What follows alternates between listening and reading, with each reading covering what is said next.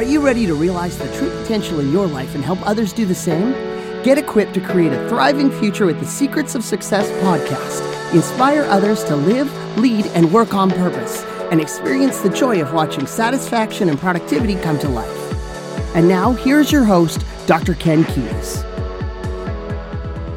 Welcome to the Secrets of Success podcast. I'm your host, Dr. Ken Keys.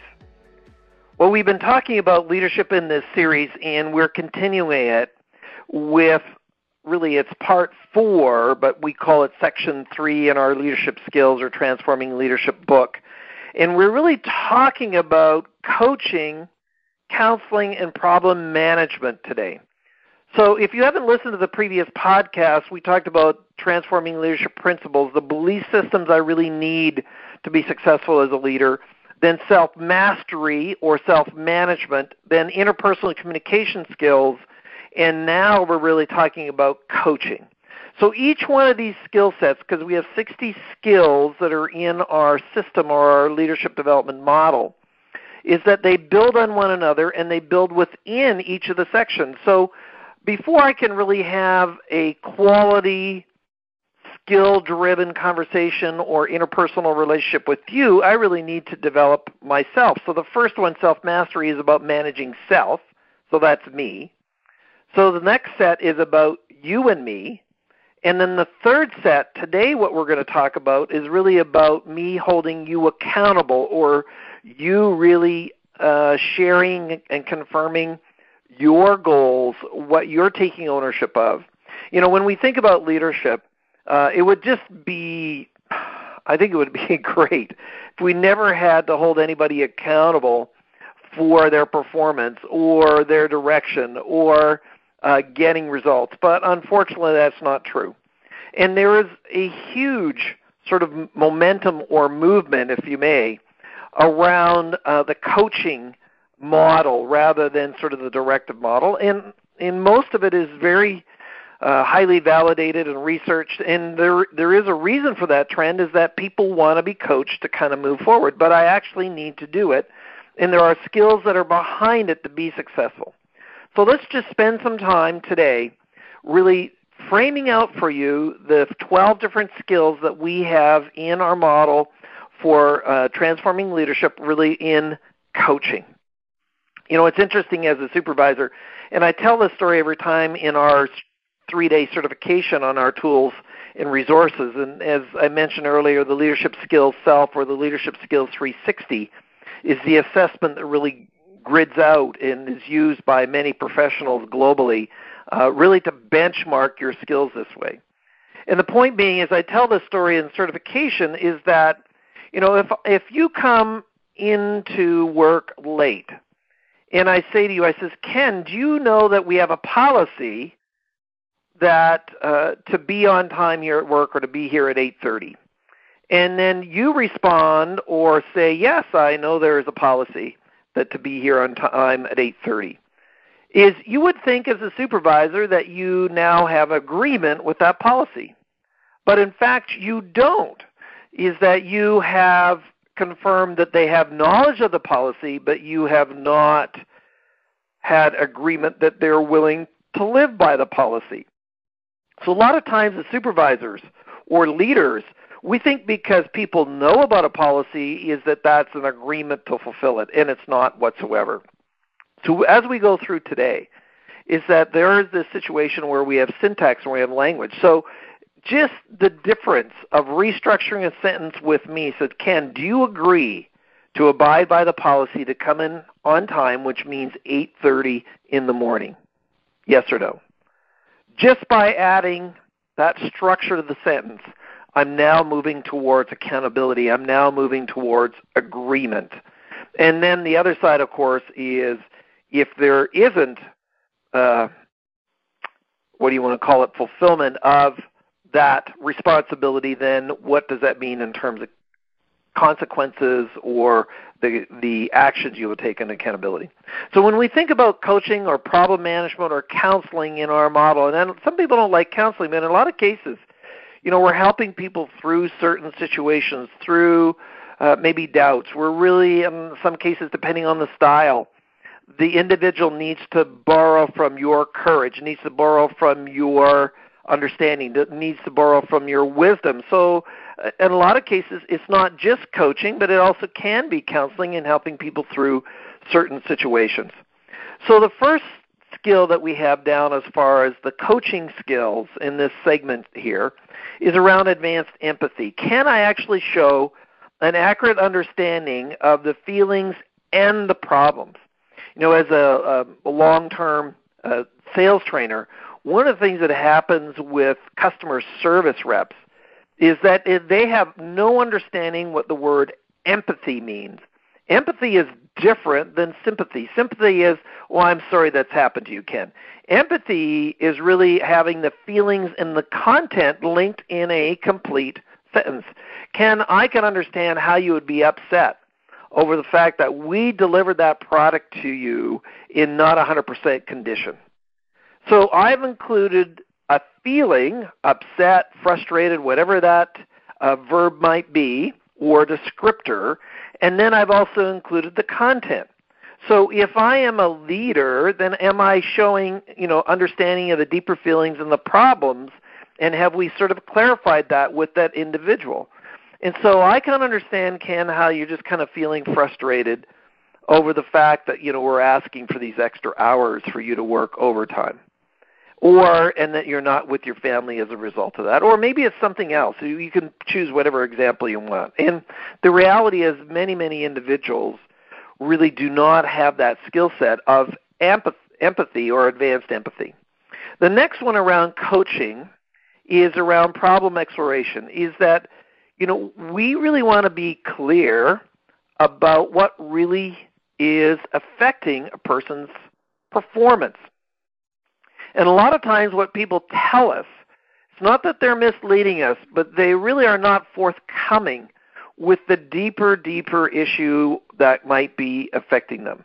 And so they might say, well, why are you late? And I said, well, I didn't get any sleep. Okay, well, then you just need to go to bed earlier. But you don't, well, what's the reason that they are not getting sleep? Why is it that they're up late at night? I said, well, my 16-year-old ran away from home, and she's out there with some friends. We don't have no idea where she is, and I can't even get to sleep. See the difference? Versus just kind of prejudging somebody to say, well, you just need to get some more sleep, and going deeper, which is in many cases the real issues are 2, 3, 4, 5, even 8 questions deep. Or in one situation where we had an individual who wasn't really, performing up to standards. And after just being patient, just spending some time with that individual, they said, you know what, we just discovered that my spouse has been diagnosed with cancer. And I'm sorry, I've just been unable to concentrate. So, and it wasn't that they didn't want to tell us, it was just this personal side of that they weren't necessarily forthcoming with it. And so as a leader, we need to kind of pay attention and make sure that what I'm addressing is linked to that person's issue rather than really going on a tangent, sending some training, holding some accountability on something that really is not the main reason why somebody is not performing. So if I'm the supervisor, if I'm the manager, and I'm trying to hold somebody accountable, I need to make sure I do the problem exploration. And then from there, I specify and work with the individual to get clear about all the things that are contributing to it. Way back, many, many years ago, I was a sales rep for an international company. I was with their local division. And I was their number one sales performer. I had tripled the sales in 3 years, and it was in agriculture, so there was sort of repeat sales, if you may. And I went through a tough time where I won't even tell you when it was, but it was December of one year, and I was engaged to an individual from another country, from Brisbane, Australia. And then on February 14th, so my question is, what day is that, guys? February 14th. That's Valentine's, right? So I got a call from Brisbane, Australia. I said, oh, by the way, Ken, and we had gotten engaged, and we were heading towards sort of their marriage somewhere in the next year. She said, well, Ken, this is not going to work out. I've found somebody better than you. Click. So here I was, the number one performer. It was an amazing weight loss program. I lost 15 pounds in 15 days, but I wouldn't recommend that to anybody. And so even though I was the number one performer, from that point on, for the next few weeks, in fact, even few months, my performance really did suffer a lot. I couldn't even concentrate. As far as I was concerned, it was equivalent to divorce. So did my sales manager have to send me to another sales training course? Absolutely not. It wasn't my ability to sell. No, it was my willingness, or my problem was really a personal issue that was affecting my professional life. And so the sales manager had a choice. Well, do we accept and work with Ken for him to get through it, and we do the best that we can, or do we do something different? So our responsibility as a leader, let's just get clear about what the causes are. Maybe it's something else as far as some health issue for that person personally. I really have sleep apnea and I haven't been able to get to sleep for a while. Or some of us are boomers where we are taking care of family members. I know that's happening with our family too as our parents age, and then there's different responsibilities, and we're moving them, and we're taking care of them, and we're taking them to appointments. And then all of a sudden you have all those distractions. And so it doesn't sort of permit the lower productivity or the lower performance or the distraction, but it does explain it. We are human beings. We do have lives that go on all around us. We don't, do we work to live or live to work? So, we have a life. This is not work for me. This is enjoyable. This is a privilege to be able to serve you this way and just share some good ideas with you. But at the same time, if I did this day in and day out with no break, no sort of recreation or fun with my family, going to dinner with my wife or movies or whatever it is, then I think I'd go a little starry-eyed. We want to have some balance if we may. So our job is to really get clear with the individuals involved about what is the real problem. So we have empathy. We do problem exploration, so we really, really find out what the problem is. But the next skill from a coaching or counseling or problem management point of view is problem specification, that we are clear this is exactly what's going on, the causes, the nature of it, and then also the implications of what that problem has. So Ken, we know that you're distracted. How can you manage that? And so that really comes into the next skill, which is my ability to hold other people or to help other people to take ownership. Here's the reality. Unless the individual on your team believes that they have an issue, believes that they have a problem, believes they have an item that they need to improve, they're going to do nothing with it. So the next skill is problem ownership. Can I cause the other person?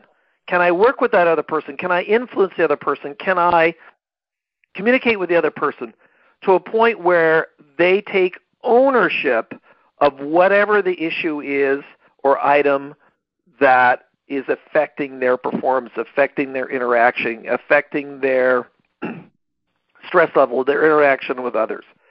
If they don't own it, they're going to do nothing about it. You know this is true. Yet in many cases, we will go and we'll get directive with people. We'll be telling them what they need to do. We'll be telling them how to change. We'll be telling them, et cetera, et cetera. But at no time did we spend the time for them to own the problem and says, Ken, do you know that this is really an issue to your performance? If I don't say yes, forget it. The rest of it is not going to happen. And so it's, empathy, problem exploration, problem specification, and now problem ownership. And this is all what you're doing with that other individual in any kind of ownership area. Then from there, we talk about what goals or action steps. So we talk at goal setting, but what action steps, what pieces can you take as far as setting them out? What is it that you're going to do, Ken, to be able to change the situation, to adjust the situation, to improve this situation? So let's say I'm coming late. Well, what is it that I need to do? I maybe to go to bed earlier. Maybe I need to set my alarm earlier. Maybe I need to kind of take more ownership about being on time as just a mindset. So it is now specifying what are the action steps I'm going to do. Maybe it's some interaction with somebody else. What am I specifically going to do when this problem conversation happens in the future? So now I've specified with the individual what the steps are, but the next one is, interesting enough, is ownership again, meaning they're going to take ownership of the goals that you've set up. They're going to take ownership of the goals that are for them. And so yes, Ken, I am going to take that responsibility to do X, Y, Z when ABC occurs. So do they own that process? The other one is that when from a goal ownership is that we want to kind of break down these goals into very specific action steps. Now, some will be very, very simple. Other ones will be far more complex. So what specifically are the steps that I need to do to be able to kind of get up to this speed? It could be a whole training program. It could be a whole series of elements. So now are you going to be able to set all that action planning in place, the specific pathways, the steps to achieve the goals that we have set?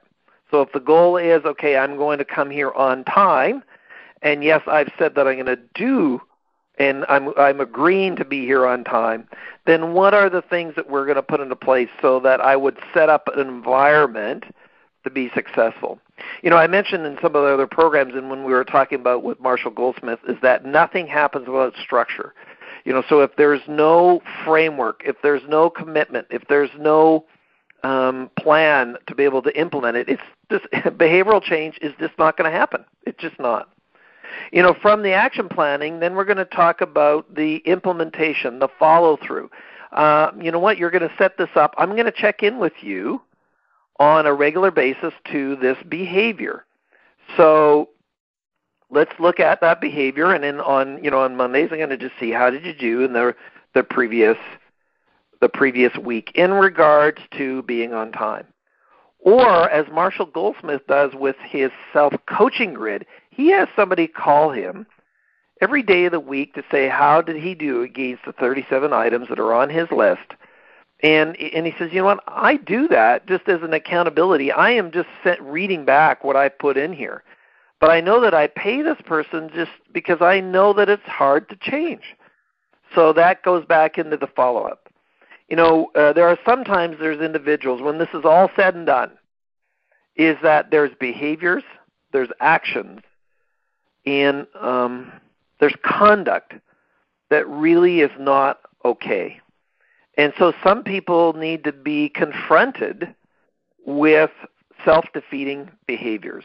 They're a victim process. I remember working with one client, and this individual just, constantly was abusing themselves from a lifestyle point of view, from a diet point of view. So here's an individual who is diabetic. Here's an individual who really, their health levels are horrid, yet everything about their conduct is contributing to this health condition, meaning you keep living that way, you keep eating that way, you keep living that way, you are going to die. And so sometimes we have to confront people with certain behavior and said, oh, by the way, as a leader, your angry outbursts have pretty well demoralized the entire team. And so sometimes confronting takes courage. Sometimes confronting takes assertiveness.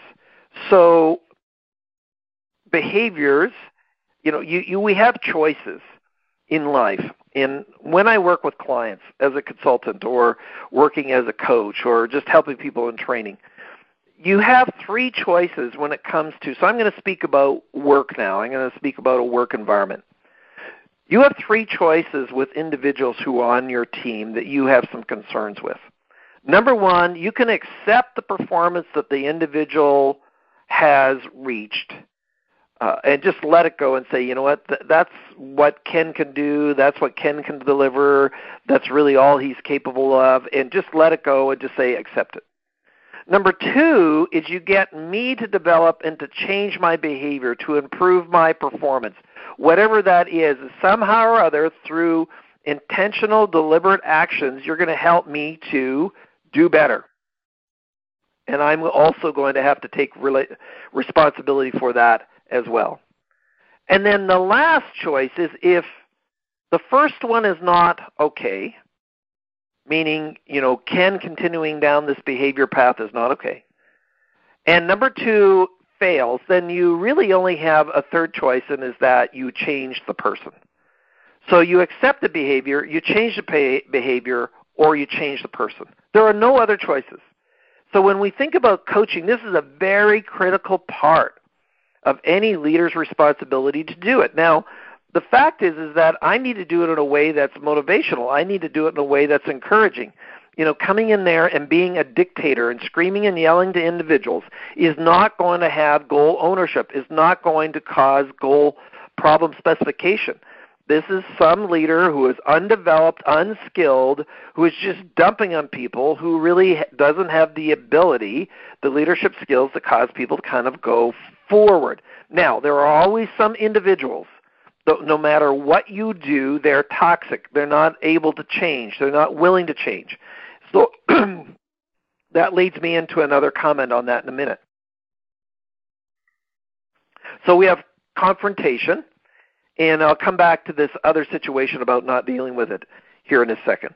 The other one is self-sharing, and that means, as a leader, are you real?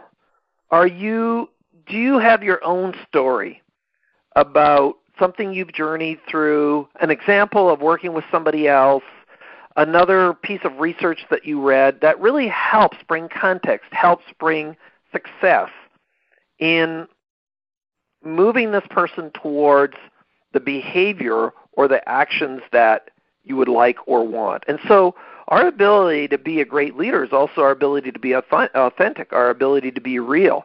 And that's where self-sharing comes in as part of that, where you have your own story or stories that contribute to insight into whatever it is that you're dealing with as you coach and hold others accountable for their behavior. Now, the next one interesting is called the skill of immediacy. Okay, and I am guilty of this, and I'll share why here in a minute. But there's a lot of times where individuals, the first time that there's any indication that they are underperforming or that their performance is not up to snuff, is you're fired. Well, how is that possible? Why does that happen? And that is a lot of times is that people defer, and as leaders or as supervisors, as managers, we're responsible to give feedback about how people are doing. In a lot of cases, we just avoid it, so depending on your style. The other one is our feedback immediacy has this appropriate time. All the research is clear.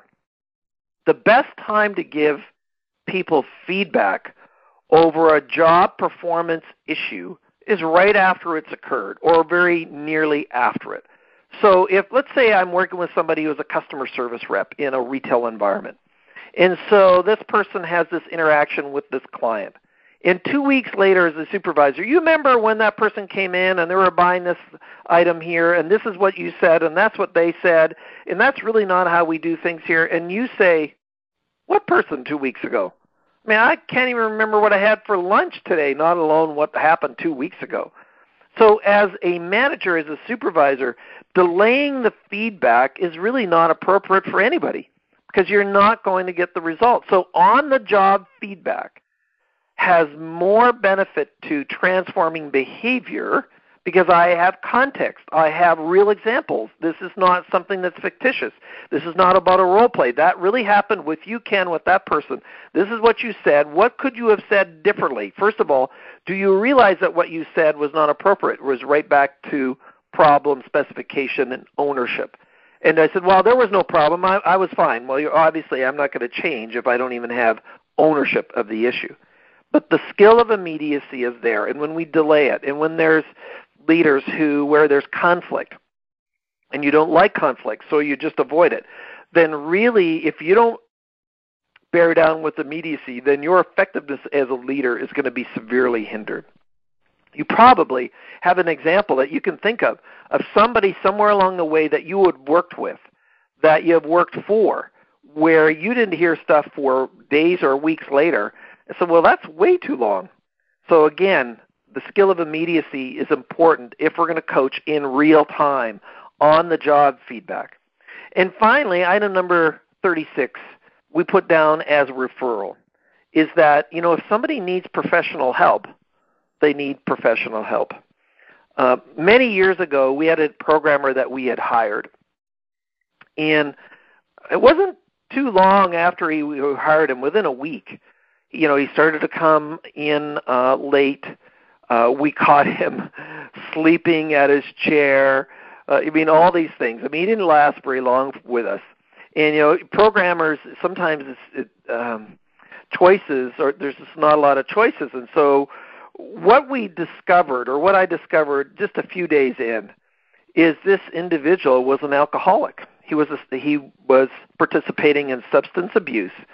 And when he walked into the office, he had so much aftershave on that he could really melt the paint off the wall.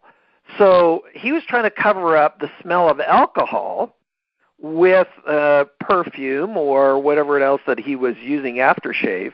And so we needed to kind of refer him to a substance abuse counselor.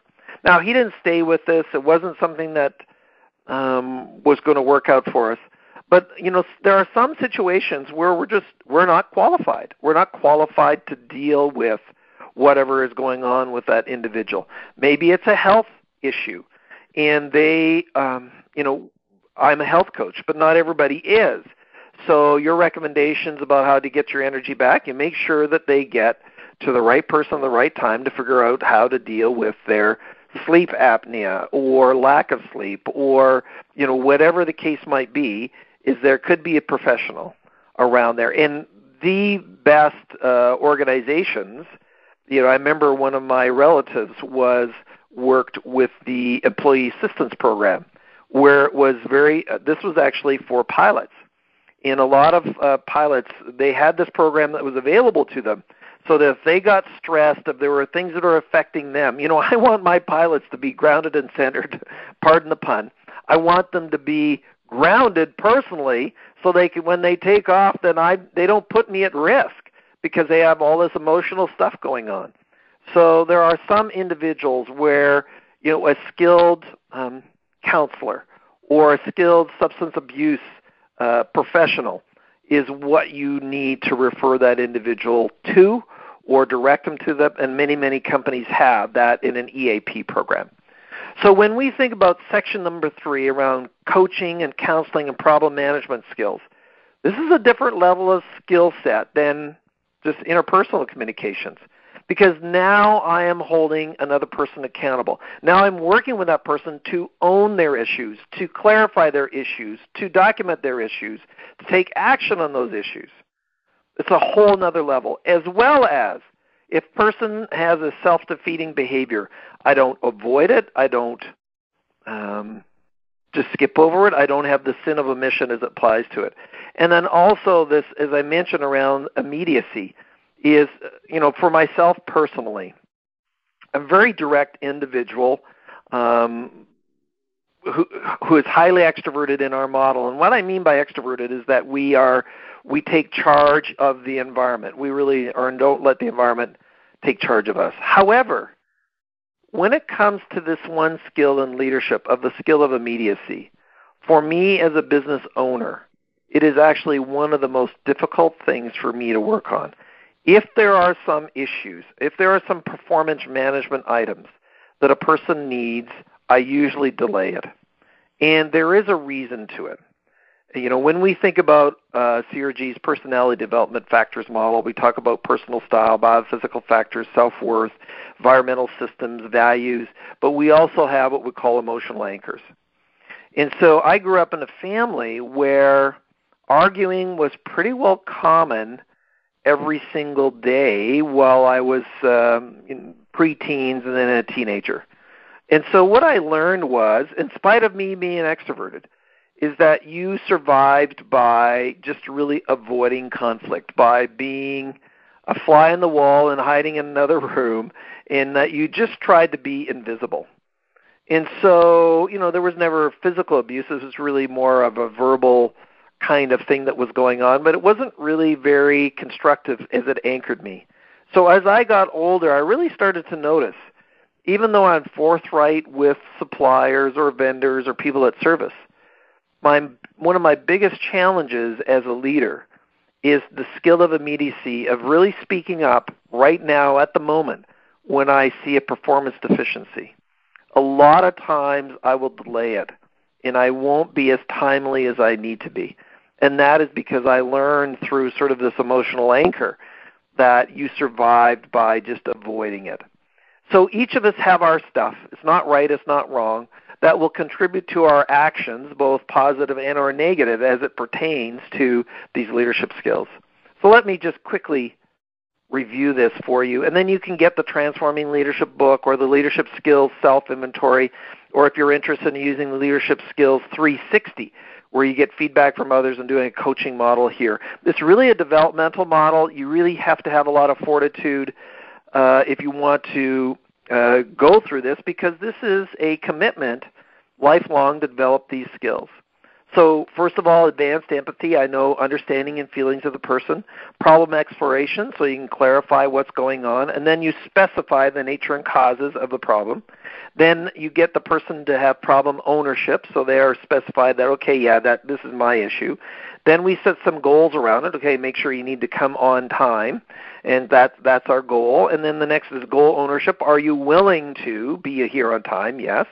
Then we set up action steps or planning. Okay, how do you plan on achieving, coming on time? I'm going to do this, 1, 2, 3, 4. Then we have follow-up as part of it. I'm going to check in with you, how often you're coming. Does the plan work? Do the action steps work, pertain to it? Do we need to adjust it? Do we need to improve it? From there, if somebody has self-defeating behaviors and it's detrimental to the team or toxic, then I'm going to have confrontation skills. And I'm going to be able to identify or help others to identify and own self-defeating behaviors. If there is a way that I have a story, I'm going to self-share as far as my experience, my background. The skill of immediacy, not delaying these things for 2 weeks, but really dealing with it in a timely fashion, without anger, without judgment.